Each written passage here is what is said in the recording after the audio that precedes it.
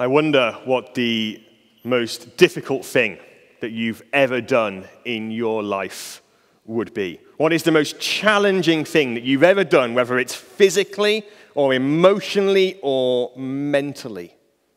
When I look back at my own life, I can think of a few examples of challenging, difficult things. Running an ultramarathon, 33 miles running non-stop, total climb equal to Ben Nevis. That was pretty tough. Didn't walk the next day very much. Or the world's largest obstacle course, 20 miles, 200 obstacles to traverse. Again, didn't walk much the next day after that. But that's kind of physical hardship. At other times in my life, if you'd met me 10 years ago, I'd often been using a walking stick. So praise the Lord that he healed me so much that I could do those things. So actually, you can give praise in times of hardship sometimes. What about the mental challenge? My final exams in Oxford, they were absolutely grueling, the mental capacity needed for that. Well, how about emotional pain? What's been the most emotionally challenging thing in your life? For me, I think of taking the funerals of my grandfather and my uncle, where my family were mourning, but I had to step up and lead. That was emotionally draining. Or I think about the breakup of my last relationship, which was deeply painful.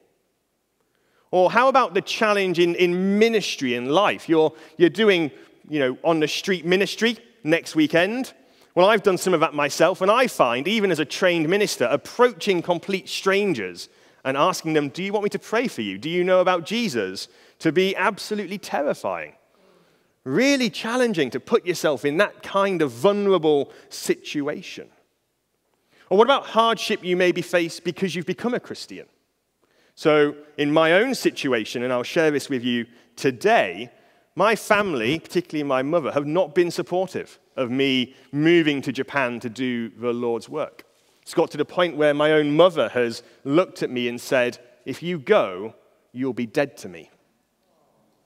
I don't even want to know if you're ill. It's got to the point where when I said I wasn't planning on coming home because of how it could impact language learning and ministry and expenses, she walked away and gave me 2 fingers. I live with my parents. That's a hard thing to process and live through. Maybe you've got broken family situations in your life as well. It isn't easy to avoid these kind of hard experiences in life, to take the path of least resistance, to sit on the fence and just keep out of things. Sometimes that's what we want to do in life. But is that really an option when it comes to the gospel? Because at the end of the day, there's only 2 categories of people in this world that really matters. There's those who believe in Jesus as Lord and God and Savior, who are saved from condemnation, who have eternal life and peace. And there's those who don't believe, who remain in sin and condemnation. After Jesus died to save us from our sin, to take our condemnation on himself, he rose from the dead, and he sent out his disciples to spread his message. And what was the message that they sent? Well, Peter and John, 2 of the main disciples, they were in our reading today, they were called up before the religious council of the Jews to give an explanation of why they were talking and preaching about Jesus as Lord and God and Savior. And this is what they said to that council. Salvation is found in no one else, for there is no other name under heaven given to us by which we must be saved. Jesus is the only way. He's the only truth. He's the only life. No one comes to the Father except through Jesus. And that belief spurred the church on to reach out beyond the people of Israel to the Samaritans, the ancestral enemies of God's people, and even to the Romans, their current political subjugators and conquerors and enemies. And then missionaries went out to tell people about Jesus all over the world, from Spain to India and Macedonia and Ethiopia, Arabia. Many missionaries went alone, but they were supported by their partners back home, who prayed for them and their work, who prayed for them and supported them financially and with other means. And together as a whole, The church worked as one to spread the name and message of Jesus to the ends of the earth. Each person had a unique role to play in that spread of the gospel. And almost universally, the sharing of the gospel at that time, the promise of eternal life in Jesus, it brought incredible difficulty. It brought hardship. It hurt people's social standing. It broke friendships. It brought financial burdens. And yet the message of eternal life, of complete forgiveness at the cross, of a life without condemnation, a life without shame, of a future where every wound is healed and every tear is wiped away. That's a news too good not to share.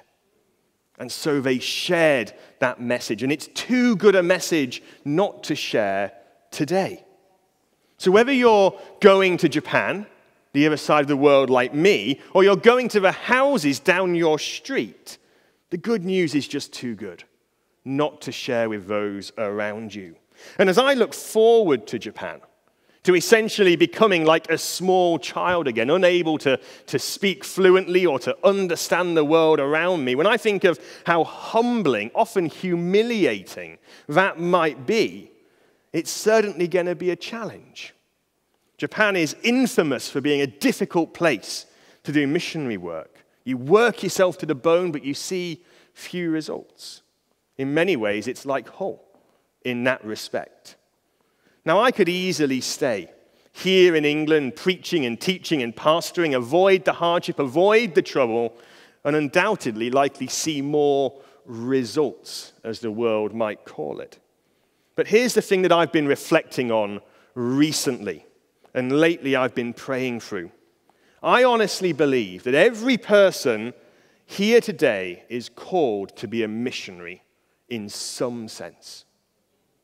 The great preacher, Charles Spurgeon, 19th century, he said this: every Christian is either a missionary or an imposter.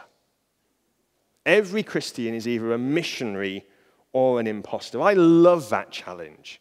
I love that challenge. The call to share the faith, to support the sharing of the faith, is fundamental to our identity as Christians. You can't be a Christian without, in some way, not necessarily even with words, in some way supporting the mission of the church. But we all have different roles to play in this, different seasons in life, different places that God puts us in, different gifts, different talents, different callings. And thankfully, we're not all the same, because I couldn't cope with another me. One of them's plenty enough. So what we're really called to is not just that idea of being a missionary. It's more fundamental. What we're called to is wherever God places us, we're called to faithfulness. We're called, whether we find ourselves in a place of joy or a place of despair, to be faithful to Jesus, faithful to his sacrifice for us on the cross, faithful to his love for us, and faithful to his truth revealed to us. And yes, faithful to the call, the broad call, to make disciples of all nations. And we're not promised an easy time. In fact, far from it, we're promised the opposite by Jesus. We're not even promised that we will see the results that we would like to see. But we are promised that if we are faithful where we find ourselves, God will be with us and at work in our lives and the lives of those around us. And so I want to share 3 reasons. There's lots more you could find in the Bible, but 3 reasons why we should all be involved in mission, in evangelism, in sharing our faith, and why it matters so much to us, even here in Hull.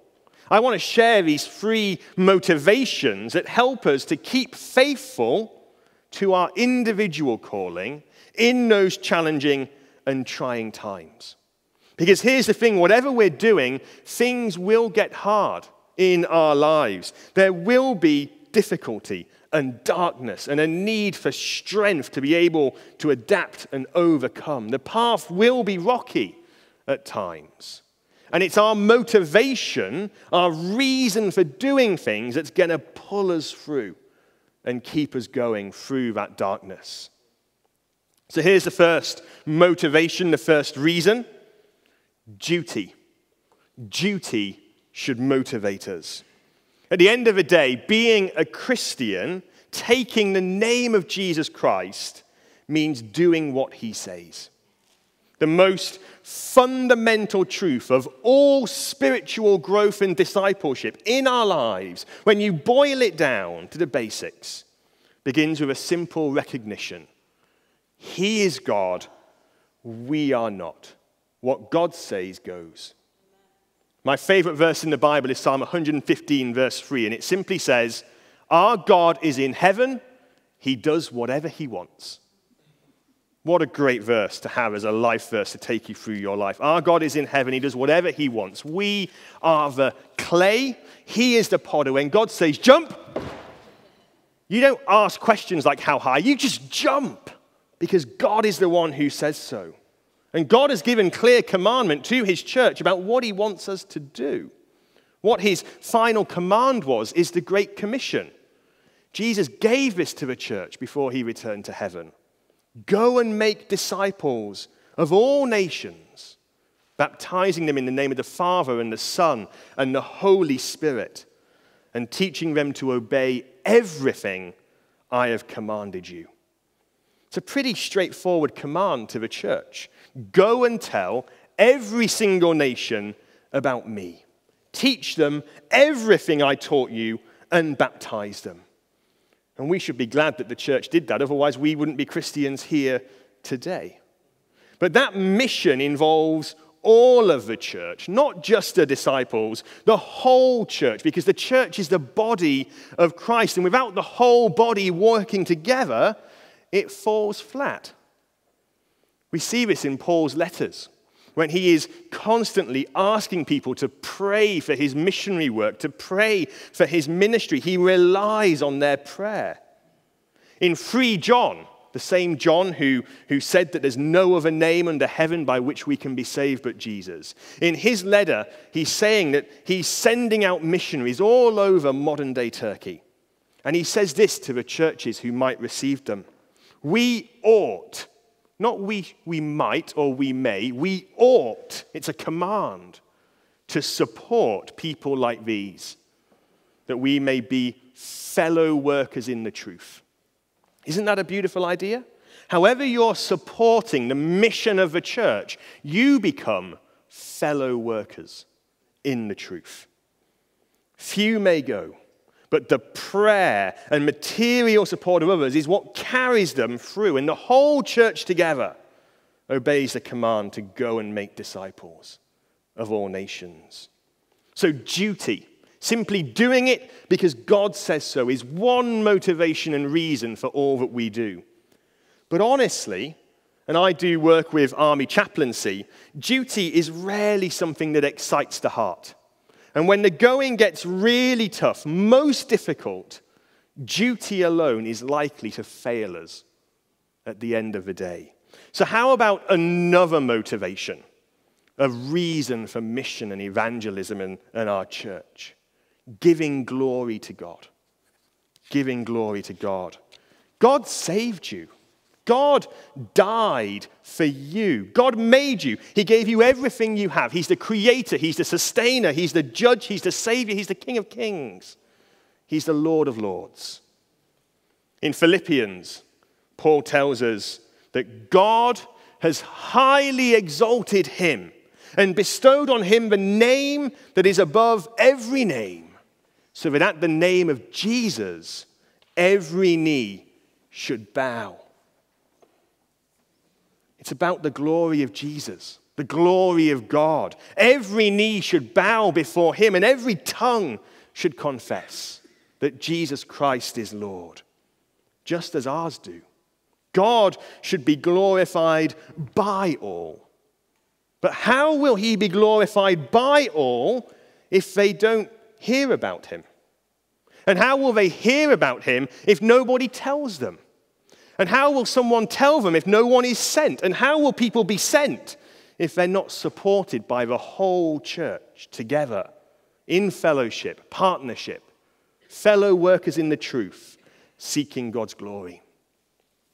Paul tells us in Romans 15 that Christ became a servant here on earth and died for us in order that the Gentiles, the non-Jews, all the nations, in order that the Gentiles might glorify God for his mercy.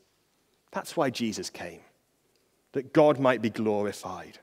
So duty and God's glory. But there's one more motivator to speak of, which gives real meaning and power and life to both of those. And I'd say it's the most important one, because duty is cold and it's hard. And the glory of God, as wonderful as that is, in the dark night of the soul, is quite an abstract idea. We need something that really hits us here. And so when I think in my life, and I don't know what you're thinking of in your life, but when I think about all I'm going to have to give up to go to Japan, of the pain it's causing my family, of the difficulty of language learning and Crohn's disease causing me anxiety about how I'll live and eat out there, the momentous size of this move. I've never been away from home for more than 10 weeks. And I'm going to the other side of the world for 3 years. When I consider how every missionary says Japan's a graveyard for missionaries, it's hard, unresponsive. When I think of those things, this is what really keeps me going, stops me from giving up, and I'm sure will sustain me when I'm out there. And it's the same thing, which ultimately must empower and sustain Jubilee Church's work here in Hull and around this world. It's the core and central thing in everything that we do for Jesus. It's the heart of real faithfulness. And it's love. Love is the center. Now, as a good Anglican, Church of England minister, I couldn't possibly preach and not mention Thomas Cranmer, who founded the Church of England. And he had this to say, his theology, his idea about how humans work. And I think it's really powerful and profound. He said something like this: what the heart loves, the will chooses and the mind justifies. What the heart loves, the will chooses and the mind justifies. In other words, when you love something, when you love someone, your willingness to do things for them follows on from that love. And even when those things are difficult and those things are hard and everyone else calls you crazy, you do them and you pursue them, you justify it, give a reason for it in your mind, no matter how stressful, because they're what you love. From your heart to your will to your mind.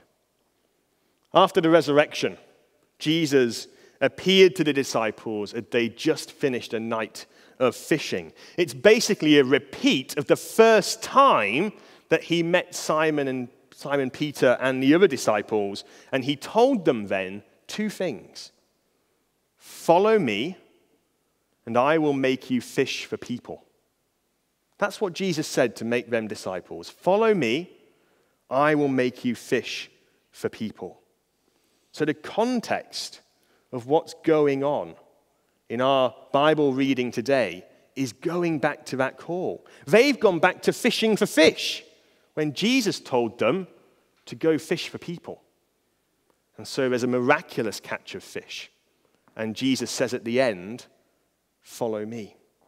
When they'd finished eating, Jesus said to Simon Peter, Simon, son of John, do you love me more than these? Yes, Lord, he said. Yes, Lord, you know that I love you. Jesus said, feed my lambs. Again, Jesus said, Simon, son of John, do you love me? He answered, yes, Lord, you know that I love you. Jesus said, take care of my sheep. The third time, Jesus said to him, "Simon, son of John, do you love me?" Peter was hurt because Jesus asked him the third time, "Do you love me?" He said, "Lord, you know all things. You know that I love you." And Jesus said, "Feed my sheep. Very truly I tell you, when you were younger, you dressed yourself and went where you wanted. But when you are old, you'll stretch out your hands, and someone else will dress you and lead you where you do not want to go." Jesus said this to indicate the kind of death by which Peter would glorify God. There's the glory. Then he said to him, "Follow me." There's the duty. Do you love me? Do you love me? Do you love me? Then feed my sheep. Take care of my lambs, even though it may lead to your death. Peter, I want you to do those things. Do you love Jesus? Do you really love Jesus? Do you love Jesus? Then, will you give him the glory? Will you do your duty in mission all around the world, including here on the streets in Hull? And it isn't just there and in this way that love motivates us, our love for God and Jesus. Because love is powerful. Love changes everything that it touches. Love makes us do crazy things that we wouldn't normally want to do because we want to do them with the people that we love. You might not enjoy watching those really terrible TV shows, but yet you sit on the sofa at the end of the night with your partner and you watch them because they enjoy them. And you've learned every part of the story of what's going on, even though you really don't care. But you still watch them, and in the end, you start to actually be interested yourself. You might not enjoy going to ice hockey and watching what happens there, but you still go when your partner wants you to. And maybe over time, you start cheering for the team as well. And you start to love what they love. Love changes us. It makes us love the things that the people we love love. What does God love? What's the most famous verse in the Bible? Yeah. God so loved the world that he gave his only son so that whoever believes in him, wherever you come from, whatever your background, whatever you've done, however old you are or young you are, whatever, doesn't matter. God so loved the world and gave his only son that whoever believes in him should not perish, but should have eternal life. God loved the world. He loved it. And not just the Jews. He loved the Samaritans. He loved the Greeks. He loved the Romans. He loved the Italians. He loved the English. He loved people from Yorkshire and people who sadly aren't from Yorkshire. But he still loved them all. All the nations are loved by God. He loves them. And as Peter tells us in his second letter, the only reason that Jesus hasn't returned already is because he loves. He's being patient. He's not wanting anyone to perish, but for everyone to repent of their sin and come to him for healing and cleansing. It's his patient love that is delaying his coming. So do we love the world? Do we love all nations? Do we, as God does, even love our enemies? One of my favorite books is a very short book written by a Ugandan bishop from the East African revival. Idi Amin was a terrible dictator. He killed lots of the bishops and church leaders in Uganda. Horrific times. There's a book published simply called I Love Idi Amin. It's a book about how the love of God, even for your enemies, can change lives. It's a powerful book. Do we love our enemies? Do we love the world? Do we love those who we have no contact with, who we have no real connection to enough to do something about it? The reason why I'm going to Japan, among many things, it's been a long-standing thing throughout my life, but the thing which finally made me go, Lord, okay, I need to do something. Of all things, it was a YouTube video. It was a comedy video by an American living in Japan, doing comedy in Japanese with English subtitles. It's many-layered, but it was funny, trust me. And it was 30 things that you'll never see in Japan. And it was things like a train that's late, litter on the street. You'll never see a ninja. Is that because they're not real or because they're really good at being ninjas? And then halfway through that video was 2 words as a joke. A Christian. I'm not someone who cries regularly, physically weeping, but my heart broke under the power of the Spirit that night, and I wept. And I knew I had to do something more about it. God loves us. He loves the world. Are we going to do something about it? Will our hearts, filled with God's love poured into us, overflow to those around us? Because if we truly understand how much God loves us, how much he loves each of you, you'll love him back. And if you love him back, you'll want to see him glorified, magnified and adored and worshipped. And if you love him and you want that, you'll keep his commandments, do your duty, and you will love those whom he loves, and you'll love those he calls to go out to them. So duty and glory and love, 3 motivations for world mission, for local mission, for the sacrifices each of you can make every day in spreading that gospel here and now in this city. 3 motivations for serving in the church with your gifts and your unique talents. Sometimes even stepping up to serve when you don't feel particularly gifted or talented, because God empowers faithfulness where God places us to be faithful. In a few months, I'll be going to Japan. It will undoubtedly be the most difficult and challenging, likely the loneliest experience of my life. And yet, through all those fears and those worries, the hurdles and the challenges, I'm excited. I'm hopeful. I'm expectant because God is good and God is in charge. I want this because he wants this. The cost is worth it, and so I'll go. Because my heart loves Jesus, desires for him to be glorified in my life, because this is what he commands. So what is Jesus asking of you in your life right now, today? What is he demanding of you?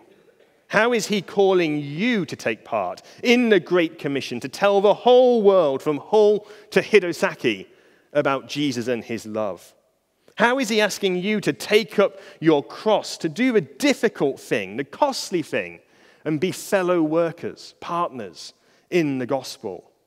What is he asking you to give up and share for his love? What challenges are you facing right now in your life? What dark paths are you wandering down in this season, in your faith as you seek to glorify him and be faithful?